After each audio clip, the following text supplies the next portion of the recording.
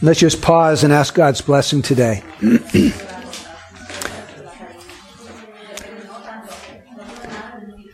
Father, we pray for your blessing upon your word today, this special day where we remember the victory of our Savior.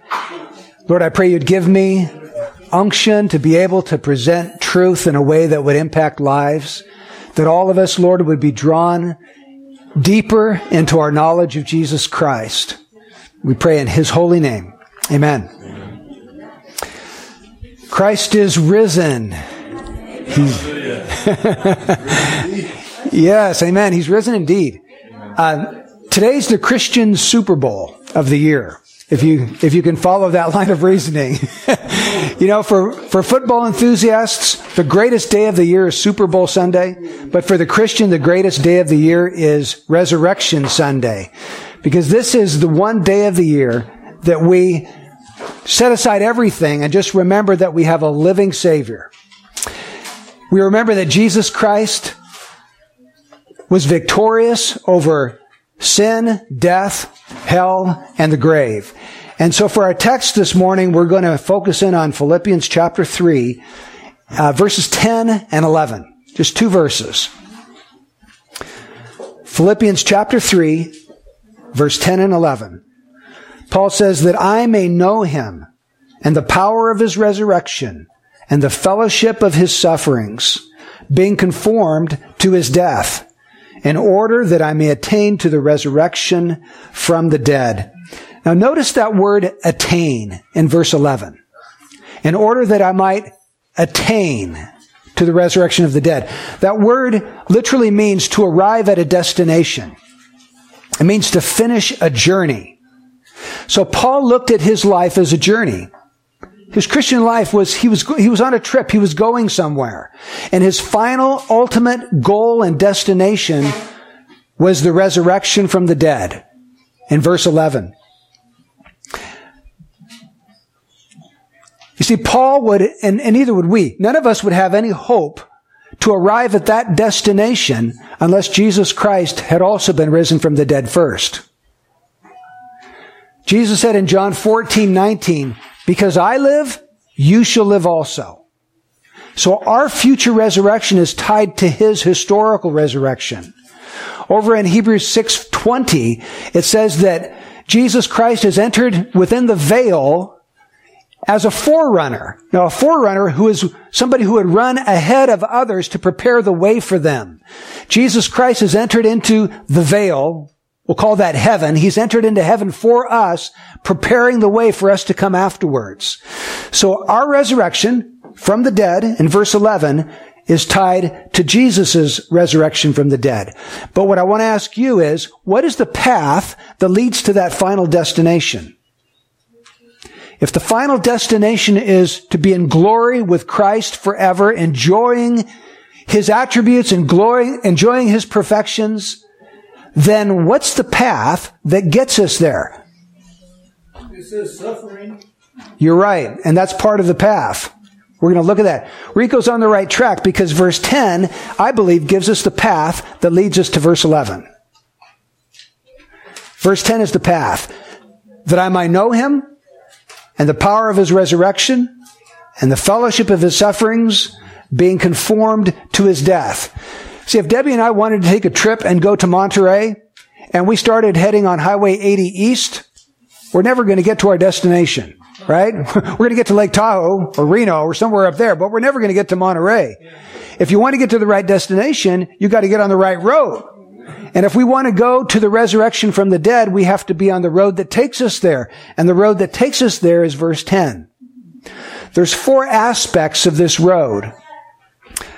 There is the aspect of knowing the person of Christ, knowing the power of Christ, knowing the pain of Christ, and knowing the purpose of Christ. Those are the 4 things that Paul emphasizes here in verse 10. And when he talks about knowing in verse 10, you know, we talk about knowing something as, well, I know certain facts about that person. But that's not what Paul means here. He uses the Greek word that talks about an experiential knowing. To know by experience. You see, none of us knows President Trump. But if you're married, you do know your wife or your husband. See, there's a whole difference. There's a difference in relationship. In order to know someone, you have to have communication going between you and that person. You have to be in their presence to know that person. You can't know someone long distance. It takes an intimate, personal, together connection where you actually get to know them through communicating with them. So when Paul says that I might know him and might know the power of his resurrection and know the fellowship of his sufferings and be made like him in his death, he's not talking about just knowing certain things. He's talking about an experience that he has. And sometimes we get a little bit weirded out when we talk about experiential Christianity, but we shouldn't be. True, vital, real Christianity is an experiential relationship between the living Savior and the believer. And if you don't have that, you don't have real Christianity. In fact, I believe you can substitute the word experiencing for the word knowing. Paul could have said that I might experience him, and that I might experience the power of his resurrection, and that I might experience the fellowship of his sufferings, and that I might be made like him in his death. So, without Jesus Christ's resurrection, you and I could never walk the path that is laid out in verse 10. If Jesus is just a dead man, he's a historical figure, he lives 33 years and he dies and he's no more, then I can't know him, right? I can't know someone who's dead. They've got to be alive for me to know them. And I can't know the power of Christ's resurrection unless he's raised. And I can't know his fellowship in the midst of sufferings unless he's alive so that he can fellowship with me in those sufferings. The path in verse 10 depends on the resurrection of Jesus Christ from the dead. Now, let's take a look at those 4 milestones along this path that leads to the resurrection from the dead. And the first one is knowing the person of Christ. He says, that I may know him. And the first thing I want you to notice is that in the context here of Philippians chapter 3, Paul has already told us in verse 8 that knowing Christ was the most valuable thing in his life.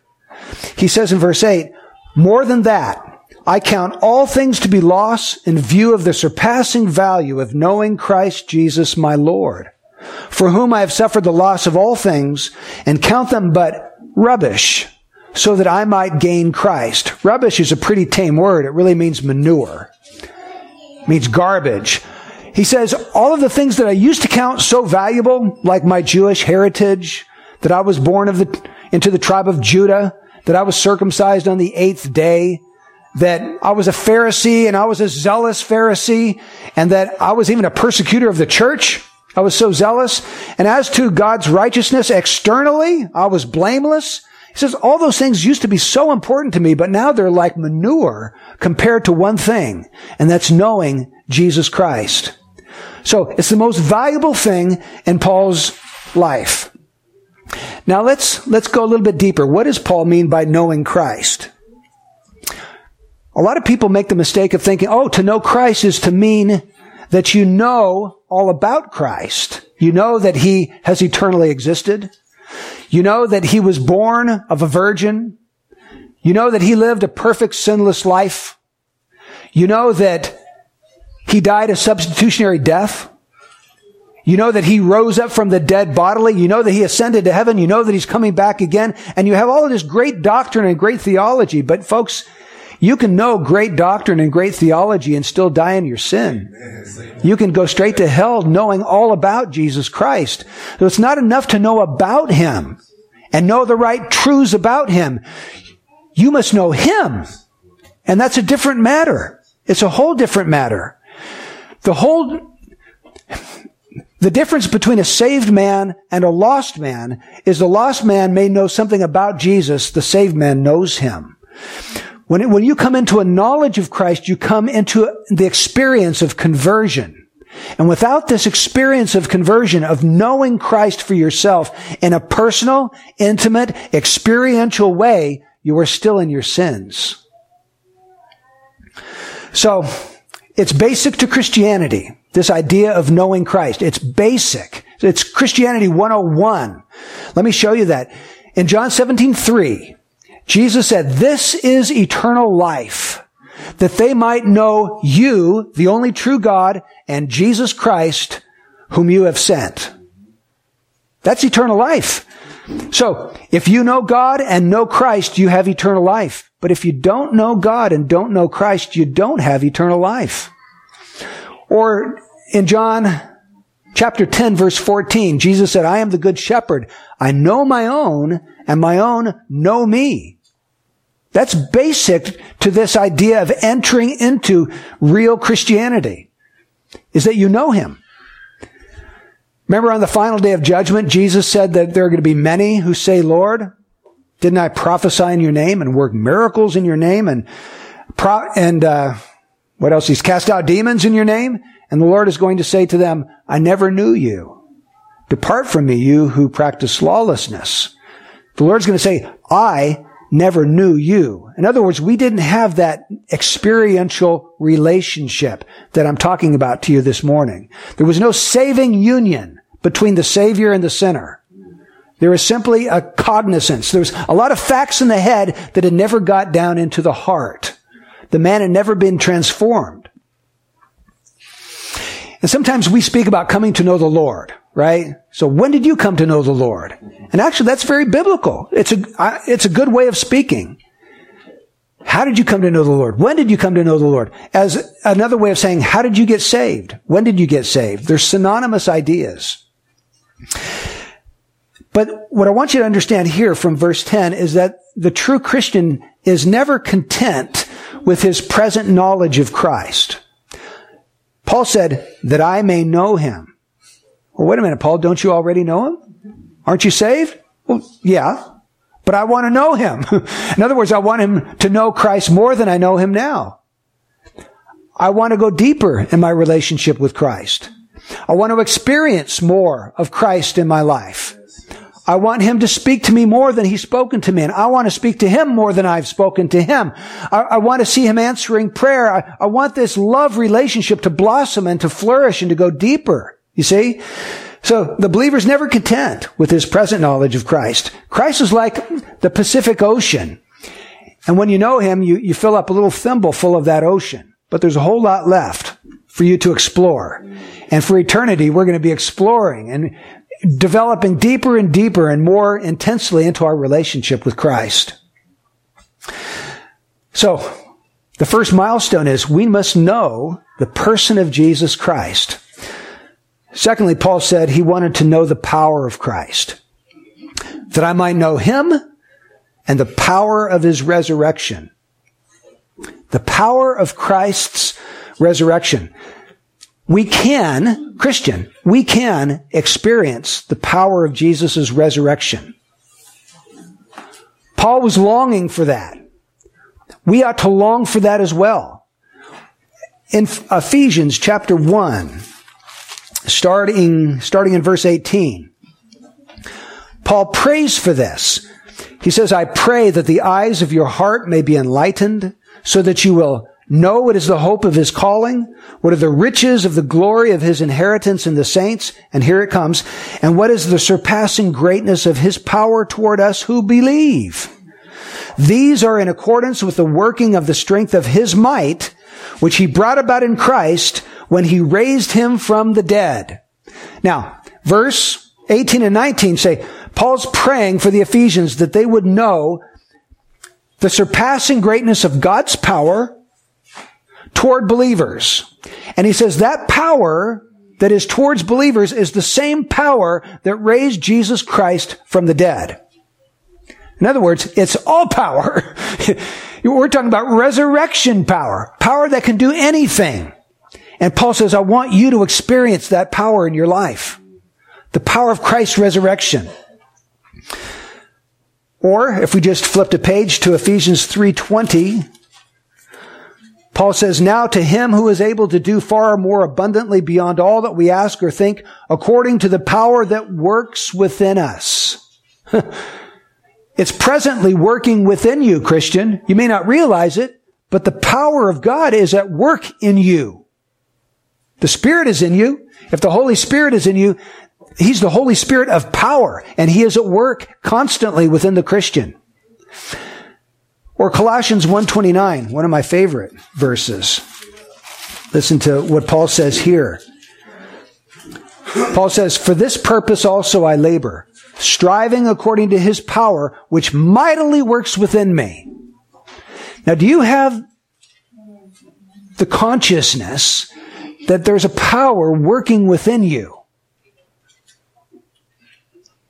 Paul did. Paul realized that. He knew it. There was a power working within him. We ought to be able to have the same testimony. We ought to be able to say, yes, there is a power, the power of Christ, the power of Christ's resurrection that works in me.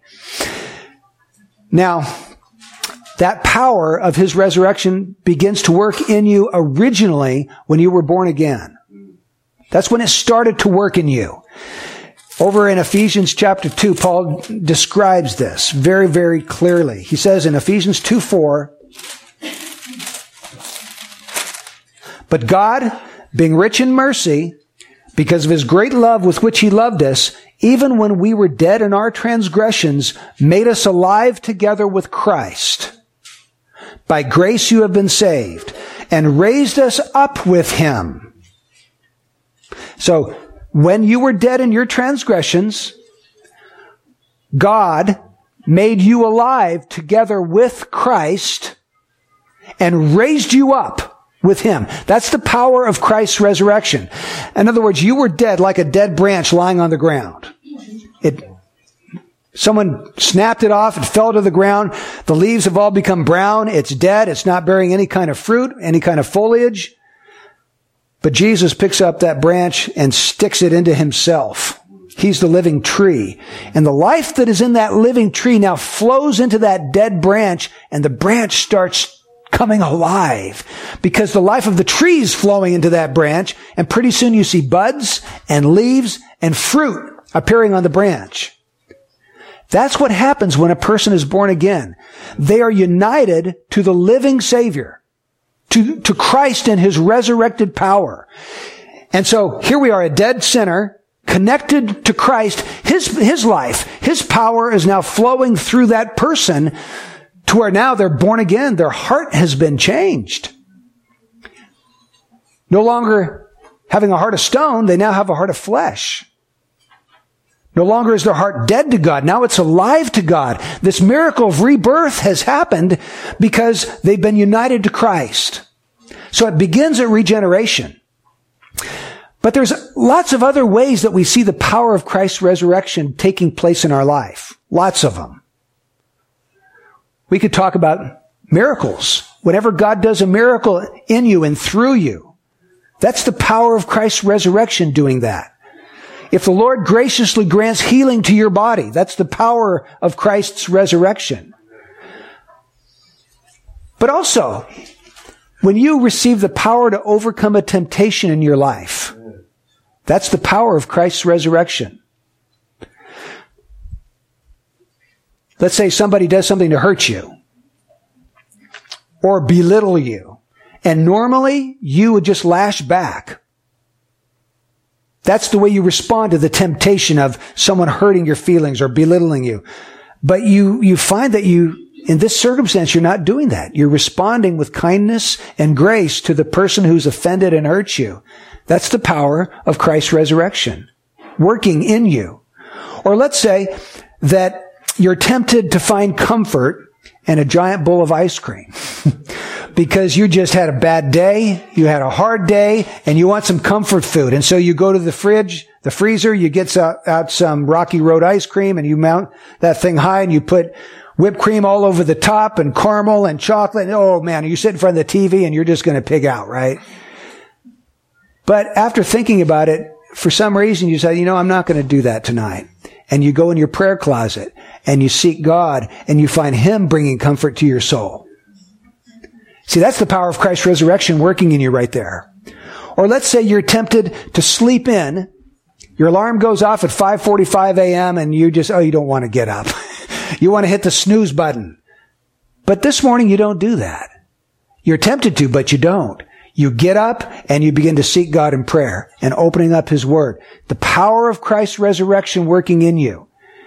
Now, folks, you've got to have testimonies this morning of temptations that used to be really strong in your life that are no longer that strong. Because God has given you victory. His power has been working in you to overcome these various sins that used to be enslaving to you, but are no longer. Well, let's look at a different area. What about power to serve the Lord? We need power to serve Christ. The Lord wants you to witness to somebody, and you know it. Some friend of yours. The Lord wants you to share Christ with them, and you dread it, and you're fearful. And you're saying, Lord, I don't know. I know you want me to do this, but I just don't have it in me. But there comes that time when the two of you are together and you don't know why, but your fear is not there today. Your fear is gone, and you have this boldness rising up within you. And you begin talking. And when you're done, you're thinking, where in the world did I get those words, those thoughts? I didn't think about that ahead of time. I don't even know those scriptures existed, and you're talking to them about Christ. That's the power of Christ's resurrection, empowering you for service. Or I can think about, even in my own life, growing up, I was the kid who didn't like to talk in front of other people. I was kind of the shy kid. I would get all embarrassed if I had to stand up and talk in front of a group, and I would do anything to avoid having to give a speech or something in class. How in the world am I doing this today? I think it's the power of Christ's resurrection. He's working in me. He gave me such a strong desire to teach the Bible that it overcame my reluctance, my natural reluctance to want to do it, and kind of impelled me forward. Just because this new passion came into my heart. And I know many of you could say the same kinds of things. So, power to overcome temptation, power to serve the Lord. And I also think power to endure trials. Power to endure trials. Like physical pain. Some of you endure pain day after day after day. It doesn't go away. It's there. You prayed about it. God hasn't healed you. You still got this thing. The fact that you still are walking with Jesus and haven't thrown in the towel and said, well, just forget it. I can't handle this. I can't do it anymore. That's the power of Christ's resurrection working in you. Endurance. Or maybe it's the pain of losing a loved one. Someone very close to you has died. And rather than getting mad at God and saying, if that's what you're going to do, I'm not going to serve you, Lord. No, you wake up another day and you say, Lord, I love you. I believe in you. I trust you. And you continue to walk. The power of Christ's resurrection. And that's just 3 examples.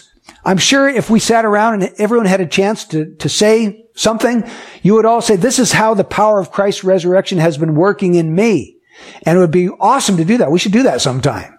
Maybe one of our men's meetings. We should talk about that. So Paul wanted to know the power of the person of Christ and also the power of Christ himself, the power of his resurrection. But the third milestone on this path is knowing the pain of Christ, because he goes on to say in Philippians 3:10 that I may know him and the power of his resurrection and the fellowship of his sufferings. Paul understood that suffering was part and parcel of the Christian life. We live in a fallen world, don't we? And by virtue of the fact that we live in a fallen world, we experience pain. We suffer. And when you become a Christian, you find that you suffer in other ways that you did not suffer before. You suffer because of your identification with Jesus Christ. You're ridiculed. You're mocked by other people. People think that you're a fool for having given up that or given up this and devoting your life to following Christ. So suffering is part of the Christian life. In the chapter before, in Philippians 2, Paul talks about how Jesus first went to the cross before he ascended and went to the crown. And every one of us who identify with Christ are going to share the same experience. We must die before we rise. We must suffer before we are rewarded. This life is going to be filled with it. The cross comes before the crown. Jesus said in John 15:20, the servant is not greater than his Lord or his master. If they persecuted me, they're going to persecute you. So if you identify yourself with Jesus, get ready for some persecution of one sort or another. We don't face the horrific kinds of suffering that other people face in various parts of the world, but you will face some. You will face some for that. Paul said in Philippians 1:29, "For to you it has been granted for Christ's sake not only to believe in him, but also to suffer for his sake." Now notice, it's suffering for Christ's sake. It's not suffering because you've done something stupid, right? It's suffering because of your identification with Jesus Christ. Suffering for righteousness. You remember how when Paul was traveling, we'll call him Saul, when Saul was traveling on the road to Damascus, and all of a sudden there was this very bright light, and he fell to the ground, and he heard this voice speaking from heaven, and it said, "Saul, Saul, why are you persecuting me?" What did Saul say? "Who are you, Lord?" "I am Jesus, whom you are persecuting." Now, Paul probably was confused. "What do you mean, Lord? I'm not persecuting you. I'm persecuting Christians." But in the mind of Jesus Christ, to persecute his people is to persecute him. Because when his people suffer, Jesus suffers with them.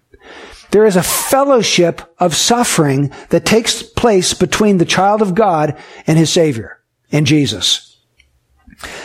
So, when we go back here to Philippians 3:10, Paul says, "I want to know the fellowship of Christ's sufferings." Christ suffered far more than you or I ever will. Far more. And he understands the suffering that we go through.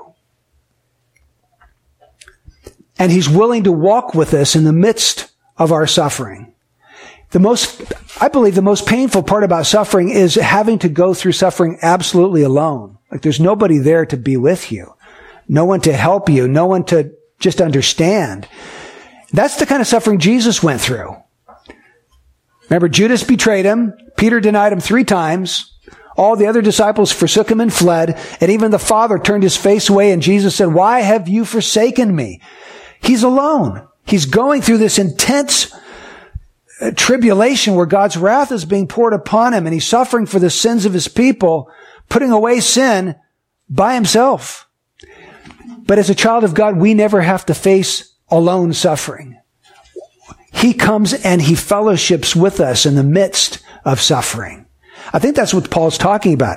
I want to know the fellowship of those sufferings when I suffer for Christ, when I suffer for the gospel.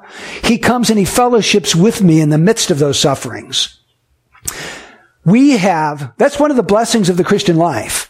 Everybody suffers, right? Everybody. Christian, non-Christian, everybody. But the Christian doesn't suffer alone. Christ comes to him. Christ draws near, and he sympathizes with him, and he gives him grace and mercy to help in time of need. In fact, that's what Hebrews tells us. Chapter 4. Verse 14. Well, I'll pick it up in Hebrews 4:15. "We do not have a high priest who cannot sympathize with our weaknesses, but one who has been tempted in all things as we are, yet without sin. Therefore, let us draw near with confidence to the throne of grace, so that we may receive mercy and find grace to help in time of need." Now here he's talking about temptations, but I believe you could also substitute sufferings. It's the same thing. He is our high priest who sympathizes us not only in our weaknesses, not only in our temptations, but also in our sufferings. And he is able to draw near to give you grace and help in time of your need. We have a friend that sticks closer than a brother. Do you remember the Shadrach, Meshach, and Abednego in Daniel chapter 3 maybe? Where they're thrown into a fiery furnace because they're not going to bow down to this image. Remember that story? Well, when the king looks inside the fiery furnace, what does he see? 4 men. 4 men. And he says the other one, he looks like a son of God, whatever that meant. Man of fire. But we have the Son of God himself. When we go through the fiery furnace, the furnace of affliction and suffering, the Son of God comes into that furnace with us, and he walks with us. And he enables us to bear it, and he gives us grace in the midst of that. So Paul says, I just want to know fellowship with Christ in the midst of my suffering. Haven't you known that the time of your greatest fellowship with Christ was probably, I'm going to guess this, was probably the time of your greatest suffering. Think of the times when you have suffered the most in your life.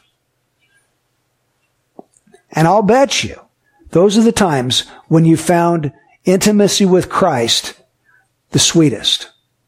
We grow the most when we suffer the most. Paul knows that he's going to suffer for the gospel, but he wants Christ's fellowship in the midst of it. And Christ promises to come during those times. So how do you deal with suffering in your life?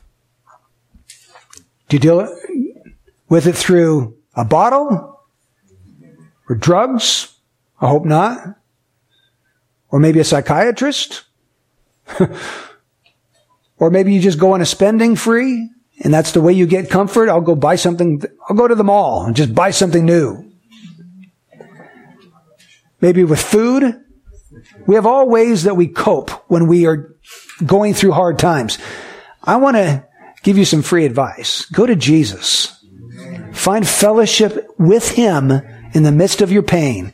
And He's the one He can really deal with it. He can give you the power of His resurrection to bear up under that until the time that God removes it, to bear up under it and to come through it on the other side. You see, we are not following a dead model. We're following a living Savior. That's what Resurrection Sunday is all about. He's alive. He says, I am the living one. I'm alive forevermore. It's not like Christianity is just based on this person who lived way back then for 33 years and he died. And no, he's here. He's in this room. He lives within you by the Spirit of God. He's a living presence in your life. You ought to be having daily interactions with Christ as your greatest friend. You see what I mean? It's not just ideas in your head. It's a relationship, a personal, experiential relationship that God wants all of His people to have with Him. And He wants you to grow deeper in that relationship with Him the longer you serve Him and the longer you know Him. Well, let's take a look fourthly at this fourth milestone, knowing the purpose of Christ. Back in Philippians 3, verse 10, Paul says, being conformed to His death. A more literal translation would be being made like Him in His death. You see, Christ came into the world for a specific purpose. He said, the Son of Man has come not to be served, but to serve, and to give His life a ransom for many. The purpose of Jesus Christ coming into the world was to die. That was the ultimate purpose of, He was born to die. And in Philippians 2:8, it says, being found in appearance as a man, He humbled Himself by becoming obedient to the point of death, even death on a cross. Okay, now think about that phrase. He humbled Himself by becoming obedient, there's our word, to the point of death. Jesus' purpose was to submit Himself to the will of His Father, even if that will meant Him laying down His very life. We talked about this on Good Friday at our house when we had the church over. We talked about the fact that when Jesus looked forward to the cross, He was terrified in His humanity. He said, my soul is deeply grieved to the point of death. It was horrifying for Him to contemplate what He was about to experience. He didn't want to do it. In His humanity, there was a part of Him that was shrinking back. He even prayed, Lord, if it's possible, let the cup pass. I don't want to drink that cup. I know what's in it. The wrath of God was in that cup. He didn't want any... But He said, nevertheless, not what I will, but what you will. He submitted Himself. He surrendered Himself to the will of His Father. And Paul is saying that here. He wants to be made like Christ in His death. What was Christ like in His death? Submissive. Submissive to the will of the Father. Paul says, I want to be submissive to the will of my Father. I want to be like Christ in His death. He knew that fruit bearing involves cross-bearing. John 12:24, Jesus said, "Truly, truly, I say to you, the grain of wheat must die. It must go into the ground and die before it bears fruit. If it doesn't go into the ground, it remains alone. If it dies and goes into the ground, it bears much fruit." Paul wanted to be a fruitful believer, but he knew that the principle of death had to take place in him. Submission to God's will. And don't you know, believer, a lot of times God's will is not your own will. You've got to die to your own will. You've got to die to self. You've got to die to the flesh, because God says this has got to go. This sin has got to go from your life. This thing in your life here does not please me. You need to repent and turn from that thing. And you say, well, Lord, I kind of like that thing. Well, I don't care. I'm the Lord, and I say it's got to go. And so submission to God is what Paul is after. Lord, I want to know the conformity to the death of Jesus Christ. I want to be made like Jesus in his death. So as we think about this path, are you on the path that leads to the resurrection? Do you know Christ? Do you know him? How well do you know him? Is there something within you that says, I want to know Jesus more than I do? I'm not content with my present knowledge. I really want to know him. I want to experience Christ more. A real experiential knowledge of him. If you do, that's good. That's very, very good. Do you long to know the power of Christ's resurrection in your life, in your daily life? Which means when you go to work, when you go shopping, when you're doing chores around the house, when you're spending time with your spouse, when you're playing with your kids. Do you really want the Lord to show up in all those areas of life? Do you want to know the power of his resurrection to overcome temptation and to endure through trials and to enable you to serve him powerfully?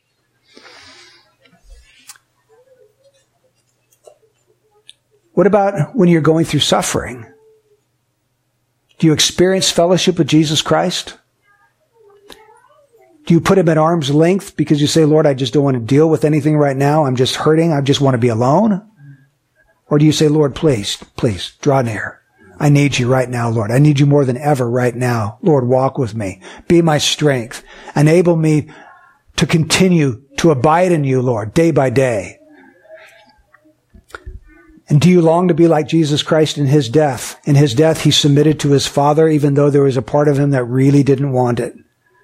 But he submitted. Do you want that? Do you want to be submissive to your Father? I pray that's the case. I pray that all of us are walking this road. This is the only road that leads to the resurrection. Knowing Jesus, knowing his power, having fellowship in his suffering, being made like him in his death. But hallelujah, we have a living Savior who can enable us to walk this road no matter how difficult that road ever gets.